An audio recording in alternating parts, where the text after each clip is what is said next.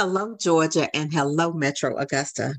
This is Janice Allen Jackson welcoming you to the May 17th edition of Local Matters, a show designed to make you a more confident voter and a more engaged citizen. As always, today's show is brought to you as a service of my consulting firm, and that is Janice Allen Jackson and Associates, where we proudly provide services to local government and nonprofit organizations. If you have not already, please follow Local Matters on Facebook. There we post various articles as well as every episode of the podcast.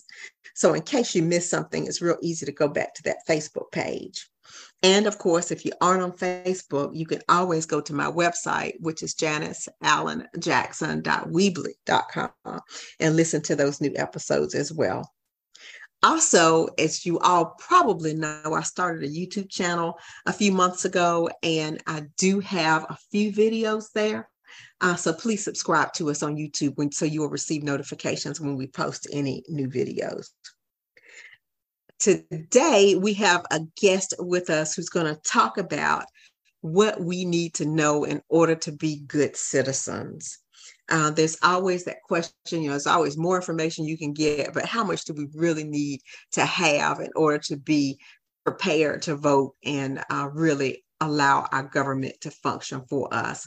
So that's our topic for today. But before we get to that, I want you to know about an upcoming community conversation on policing.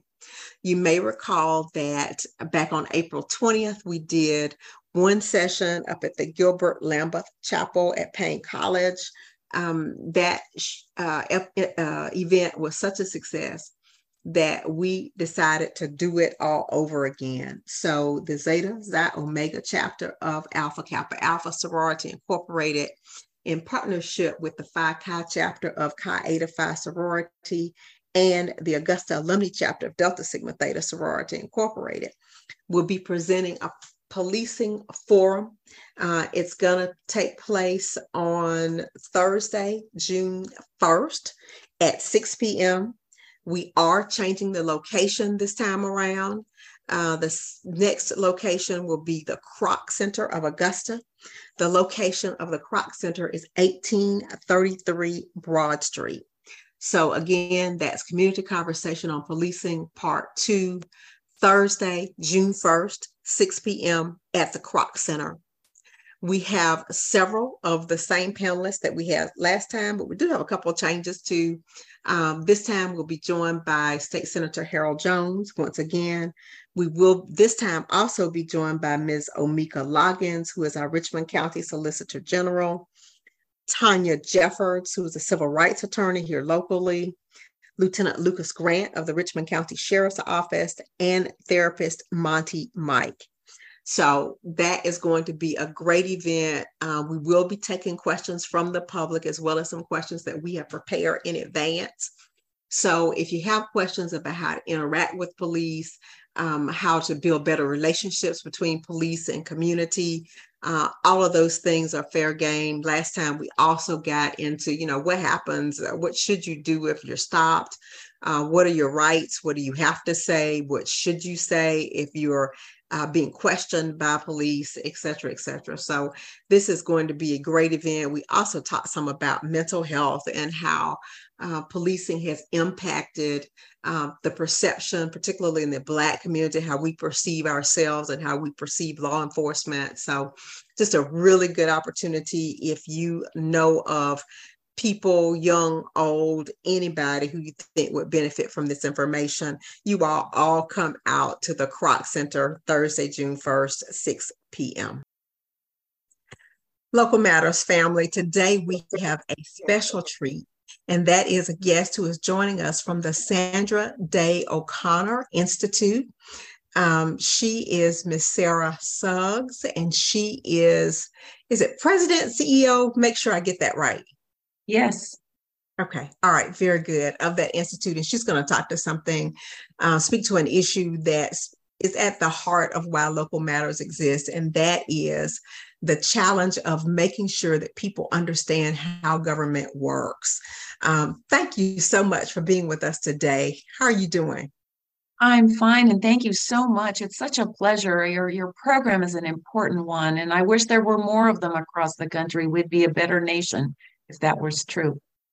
That's what we're aiming for certain. So, one of our traditions on Local Matters is that we ask our guests to tell a little bit about themselves in their own words. So, please let us know who you are, the organization that you represent, and then we'll get into the meat of our conversation for today. Sure. Well, I'm Sarah Suggs, and I've worked with and for Justice O'Connor and the Sandra Day O'Connor Institute for American Democracy for going on 12 years now. Prior to that, I was with another nonprofit, the National Women's Hall of Fame in New York, that honors and celebrates women's accomplishments and contributions to our nation across several areas of life and expertise. But with the Institute, Justice O'Connor, I had the opportunity to engage in a nonprofit. First of all, I admire her body of work and the pillars that the Institute represents, which are civics education, civil discourse, and civic engagement. And that's right up your alley, too. Right. That's exactly why we exist. How long has the foundation, did tell us how long the Institute's been around? Well, the Institute was founded by the Justice in 2009 when she retired from the Supreme Court after she did. But initially, our work was in primarily domestic violence space, human trafficking, child sex trafficking prevention. We had a significant grant from the Avon Foundation for Women, and that was a 5-year grant and programs. And as that was winding down, Justice O'Connor gathered with us at a strategic planning task force, or strategic planning board meeting, and advocated we really need to focus on American democracy. Now, that was in 2015. And so we were going down that path, and then something called the pandemic hit, and we had to convert all of our programs to an online platform, as most organizations did. And with that, following the death of George Floyd, we created a series, something called the Constitution Series, Equality and Justice for All. And we offered a speaker platform to address issues on the topics of equality and justice, beginning with the Thurgood Marshall Civil Rights Center at Howard University and their executive director, Justin Hansford. And he illuminated and educated our audience so thoroughly. And then from there, we had Dr. Spencer Crew from the African American Museum of Culture and History, and so on over the course of a year. Well, lo and behold, we had participants from all 50 states and 29 countries around the world, all eager to learn about this topic and American democracy. And that's when our board said, we need a platform that is focused across the spectrum. And that's when we created Civics for Life. All right, very good. Thank you for that background. And of course, one of the reasons that has become necessary is it appears civics education is sort of fallen by the wayside in our public school. And seems like it's just been squeezed out of the curriculum. Is that true, or is that just my perception? How do we get where we are now, where people seem to know so little about basic issues related to American government? Well, there are studies that show, on average, $50 is invested per student in STEM studies and 5 cents for civics education. Over the course of 13 years of school, the average student receives 1 semester of civics education. And so you can look at that statistic and see it manifesting in our country, among our citizens. Now, there are wonderful programs for K-12 that are trying to address this gap, and they do a great job. But there are also a huge swath of citizens that are already out of school. So they miss the boat. And what do they do about their knowledge gap on civics and how government works? That's why we created Civics for Life, really primarily targeting those adults, individuals 18 plus that are already out of their school years. Okay. And you've mentioned Civics for Life. Tell me exactly what is it, who can access it, and what types of things will they learn if they access that platform? Okay. Well, civicsforlife.org was created with the help of our staff. Our director of civics education is in North Carolina, and he taught civics education to high school students with learning differences for 20 years. And so what his ability and one of his gifts is the skill to take a subject, whatever it is, and break it down into understandable pieces and parts. And so on our website, he's taken civics from the beginning of our nation's founding to today, and so that citizens have the opportunity to log on. It's completely free of charge, learn about something, fill in on something, brush up on something. And then our director of public policy was a research fellow at Stanford. He was with the Fordham Institute in Washington, D.C. for many years, which is an education think tank. And before that, he was in Manhattan with the College Board, which creates the AP curricula, advanced placement curricula for the country across the nation, and including government. So Liam, our director of public policy, focuses on civil discourse. Benjamin Maynard focuses on civics education, and then our staff collectively focuses on the civic engagement piece. And now, in terms of accessing Civics for Life, is it just a matter of going to your website and signing in? I mean, how would our folks? It is. We do not even require sign up. I'll tell you, we have had summer programs for youth to teach them about democracy. It's a 5-day camp. Summer camp, and the parents come to us afterwards embarrassed and saying, my child now knows more than I do. Do you have a camp for adults? And this was another catalyst for us to create Civics for Life. Some people can be embarrassed that they don't know about the Bill of Rights, or other topic, and it's okay. I mean, my goodness, you didn't have it in school. How are you supposed to know? There was the Annenberg Center for Public Policy. If you remember TV Guide, the late Walter Annenberg founder, he created and endowed the Annenberg Center for Public Policy. And every year on September 17, Constitution Day, they release a survey. Well, the survey historically has showed that only 1 in 3 adults can name a single branch of government.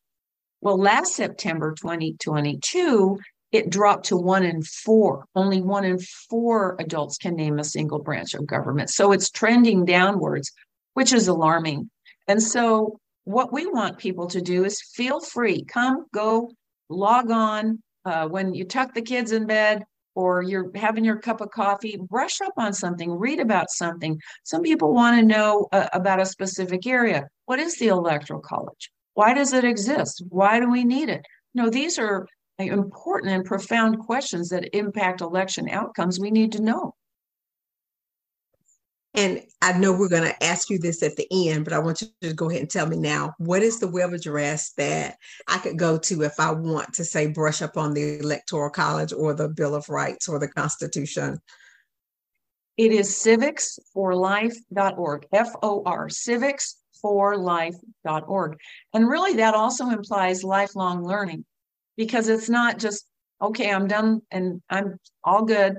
But really things are, and there will be new content continuously, but there's room for us to learn as we go from from the earliest ages to cradle to grave, practically. But anyway, we hope that people feel comfortable and we welcome them to our site at any time.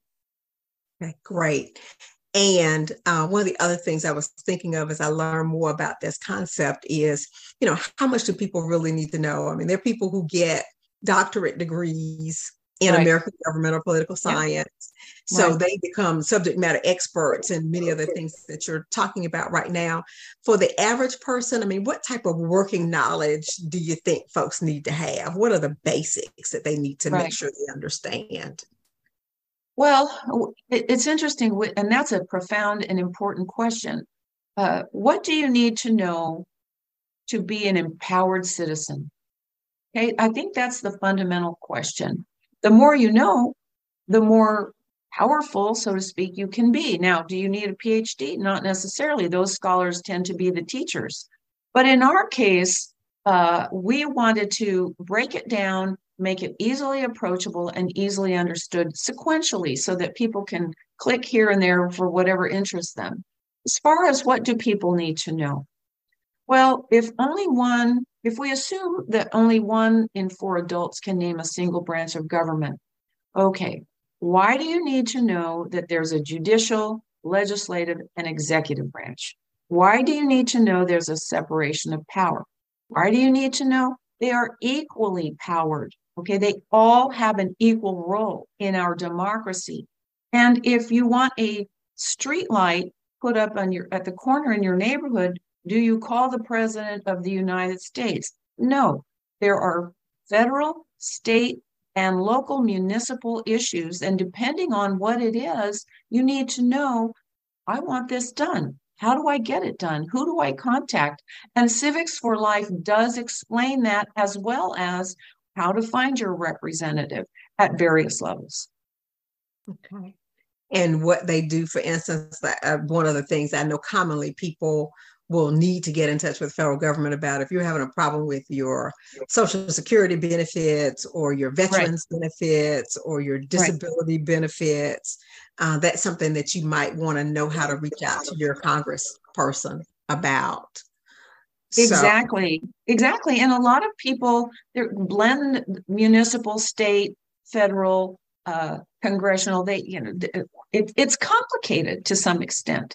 And so the more, as I say, the more you know, and if you want to complain about your state and local taxes, okay, then that's one level. If it's the IRS, that's another level. And so again, people think civics is something else. It's for other people. It's out there. No, it impacts each and every one of our lives every single day. Look at your paycheck. Look at the taxes that are withheld. Look at what it goes to. Some of it to Social Security. What is that for? My godson one day got his first job and he came home sticker shock with his and said, Mom, what is this? What are all these taxes? I thought I was going to get paid this much and I only got this much. And welcome to the real world, son. So it's one of those things where you need to understand where your money's going because it is your money. and my kids had the exact same reaction when they entered the workforce. They were like, wait a minute, where's my money? Somebody stole my money, sort of feeling. And as you say that, as part of Civics for Life now, is there something that kind of explains FICA, those other little initials they see Well, on the you know paycheck? what? Isn't that an excellent question? Now, you've just added more content to our website because these are things that are important. And what are all of those initials that you see on your paycheck? Yes, please, because Yes. I think that will help bridge the gap and make the connection. This is why you need to understand a little bit more about how government works, because you need to know where your money is going. That's exactly right. And even at that level, that can involve civics. In some cities, there's no tax on groceries, and others want to have it, and some want to eliminate it. That impacts every time you go to the market. So yeah, I think the more you can find out and learn, the sharper and more capable you'll be, and not just that, just explaining it to others or to your children. Yeah, exactly. Got another question that I want to get to. You made reference to already. Let's delve a little bit deeper in that. Here on Local Matters, we focus on local and state government for the most part, and what happens to local and state government with the goal of people feeling more empowered to improve their quality of life. fundamental purpose that local matters exist in many ways. Same thing with the Sandra Day O'Connor Institute, reasons that you exist. We've talked a lot about federal and state and local and how people can get confused about where they need to go to get certain answers or information. And I'd like to then pose this question: does your platform, the Civics for Life platform, address local government at all, or does it pretty much stay at the federal level? Oh no, there is information on the differences, not just within the branches, but if you look at your municipal government, there are the three branches at the local level as well. Who's the executive? The mayor. Who is the legislative branch? The council. And then the courts, of course, your municipal courts. So there are examples of the branches at every level of government in our country. And so again, helping citizens understand that. And also when it comes time to vote, sometimes there's, of course, the presidential election years, we have the biggest turnout, but then there is the off-cycle years and in municipal years. In some cities, there are runoffs and things like that, or the presidential primaries coming up. So people need to know not just that they need to vote, as you say, becoming more informed and not missing one of those elections, even the ones that are local. That can, again, impact your taxes and how much you pay or who's representing you at the council level. Yeah, for sure. It addresses how much you're paying. I just got a property tax notice, because there's a reassessment going on. I got my notice, and this is not state of Georgia. This is for an out-of-state property. And I went, oh my goodness. Can't wait for the sticker shock associated with the reevaluation of that property. Right. So you pay, as citizens, we pay to the local level, we pay at the state level, and we pay at the federal level. So yeah, that education is extremely important for our residents. Right. As you just think about everything that you all have done to make sure that people are better educated, better engaged, and there is more civil discourse. Let's focus a little bit on the civil discourse piece. It seems like it's getting more and more uncivil, as we looked at the events of January 6th and everything that has followed. Do you think there is any hope, and can you speak to the methods you all are employing in order to make that discourse more civil and more cordial? Well, things are definitely more polarized and uncivil. There's no question about that. We see it every day. How can things change? Well, you'll recall during the pandemic, we were coming out of it. Some people, we're canceling Thanksgiving. Nobody can talk at the dinner table, or, half of the family feels this way and half the family feels that way. And so it was just like nobody wanted to go to battle. And so why? So you have to ask yourself, well, why can't a family have Thanksgiving? Well, because they like this or that, or don't like this or that. Part of civil discourse is, what did our grandmothers teach us? Be polite, listen. If you don't agree, just maybe you just say, well, I appreciate what you said. I don't happen to agree with it.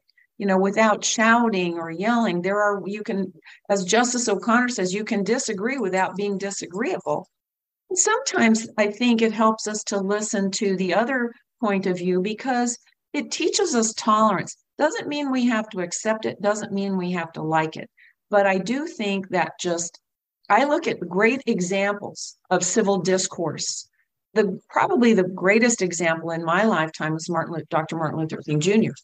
And so I remember growing up and watching him and his speeches and his interviews on television. I sometimes watch him on YouTube today because he was so thoughtful in how he communicated with others and one of the most difficult issues of a generation, and still continues today. So I think we have to look at great examples of civility and try and emulate their example.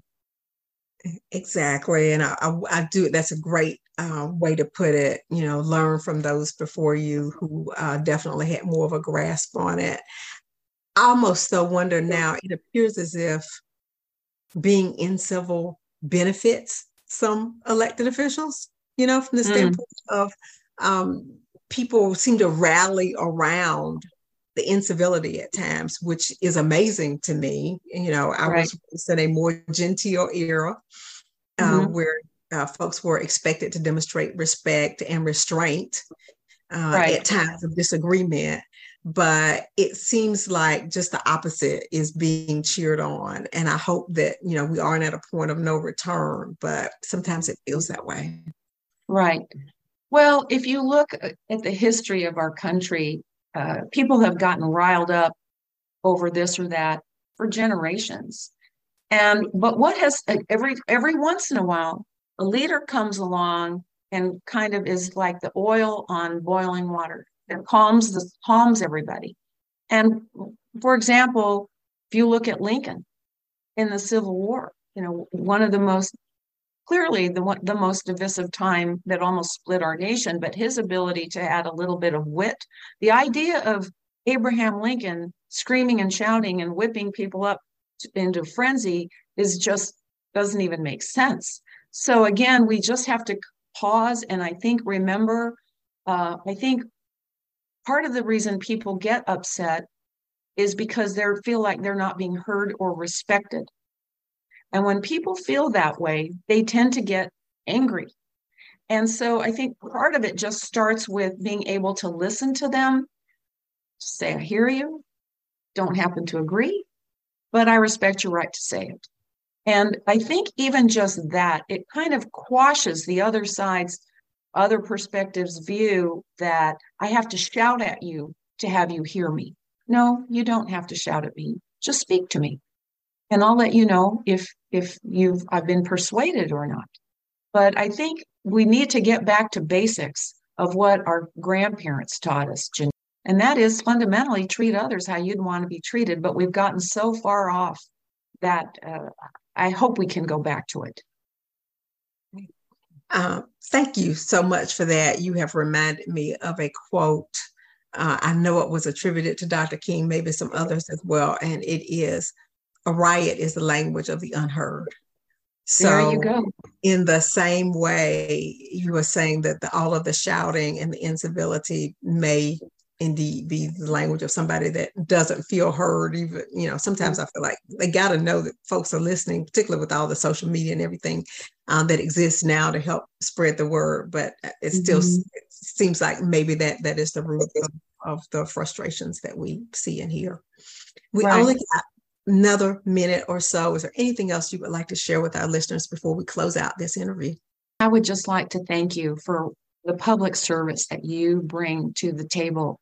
It's, as I said, it does matter, and local matters probably more than almost anything because that's where people have the opportunity to, as I say, get on the on ramp of civic engagement. You have to start somewhere, and local is the best place to do it. So thank you for what you're doing. Thank you so much for being a guest on Local Matters.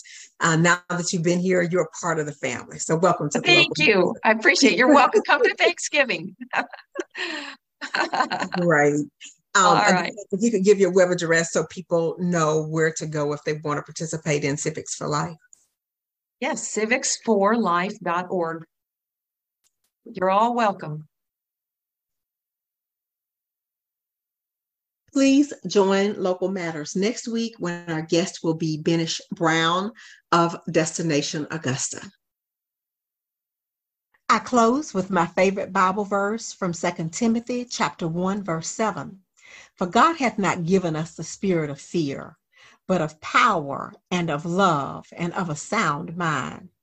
This show is designed to contribute to each of those, giving you the power that comes with knowledge, demonstrating love for your local community, and offering you wisdom for decision making so that you possess a sound mind when it comes to these topics.